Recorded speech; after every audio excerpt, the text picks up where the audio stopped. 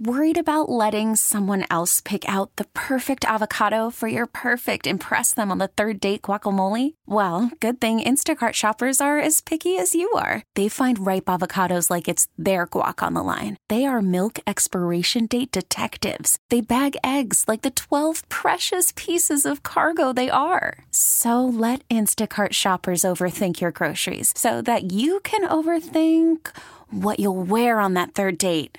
Download the Instacart app to get free delivery on your first 3 orders while supplies last. Minimum $10 per order. Additional terms apply. I'll be honest with you. I think this is one, and I don't think Browns fans are going to like to hear this. Not only should that impact some of the field that you deal with in interviewing the new offensive coordinator and who you try and target for this, I think you should rope Deshaun in the conversation. I think the reality is the response to what I just said will be, well, he hasn't earned it. Yes, he has. He earned it because you gave him a $235 million contract, and that's all that matters. Money talks, you know what walks, and you don't have any out on this contract in any way. And I don't think people realize that, Daryl. There's no getting out of this. No. The only way out is through, as it were. And so you would be stupid not to call up Deshaun and say, hey, what are the guys you like that have worked with that might be available? It doesn't mean you're letting him make the hire. That's different. But having him as part of the conversation, or maybe even having him talk to some of these candidates for the guys that he doesn't know, honestly, you're just trying to do the best job you can to make the $230 million trade work, which at this point, I get it. There's a lot of football things we say, a lot of no-nonsense, Tommy Truck Nuts thing we like to say to sound tough on the radio. No, I don't care. If this thing could fail, and it's never been in more danger of failing because of the injuries. Right now. And because you're now, another year removed from him playing it at his absolute zenith. It was 2020 was his best season in the NFL. It's going to be 2024.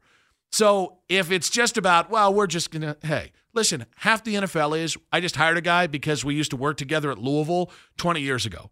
So the idea that you wouldn't do that for your $230 million quarterback, who clearly to this point isn't comfortable, I think would be the height of hubris. And I think the organization is beyond that kind of insanity and, quite frankly, just stupidity. Square peg, round hole. Can't do it. Just have to find someone that fits his skill set, how he thinks about the game, how he sees the game, because I think that that's a big part of this too. And you're 100% right. I made the joke earlier. I don't care if you changed his cleats before. Like if you can, or at least you bring him in for an interview and you're picking their brain and you're taking notes about things that, what he likes, what he doesn't like, what motivates him, what doesn't. You see what I'm saying?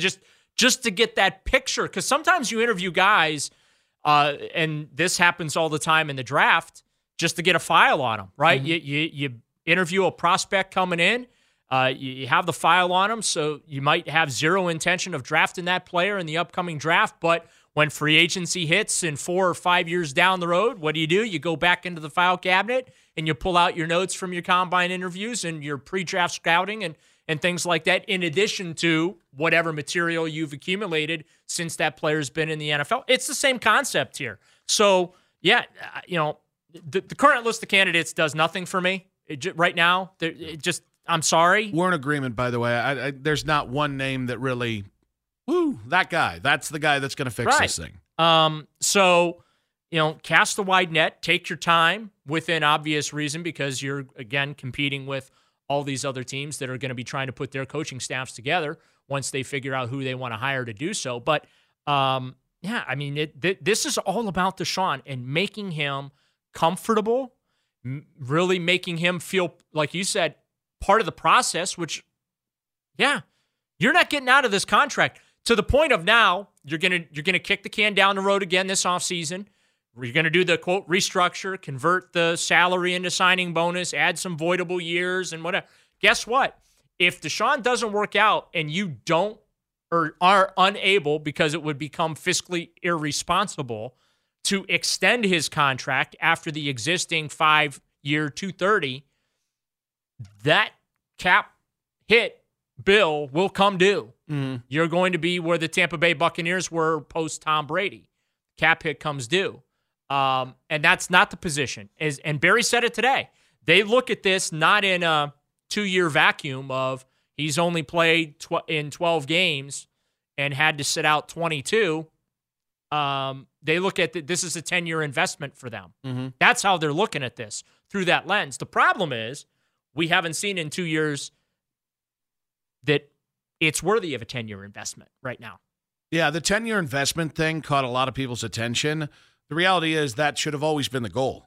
Like if the day that they traded for him, we look at this as a 10-year investment, people have been like, "Oh, he's going to be here for 10 years." Well, but now 2 years in, they did say that. Well, but my point is, 2 years in, people get cold feet. Well, that's what happens when you give the first fully guaranteed contract. Like this was always the risk and the downside of if he has injury problems, if his performance problems, it's not just going to be 2 years from now everything gets cleaned up. It's going to take a long time to clean up, and that's why you got to make it work. Yeah, because once you move on, like just worst case scenario here, okay? I'm not saying this is going to happen, but just since we're having the discussion, worst case scenario is you get to the end of year 5, and you're, or I should say end of year 4, and we don't know if we're going to extend him.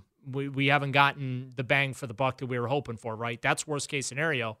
Then you say, all right, well, then let's get through year 5 because we have to, or that we just swallow the pill right then and there. But let's, at the end of year 5, all those voidable years that you added to stretch is, in quotation marks, signing bonus money, which is salary. Yeah.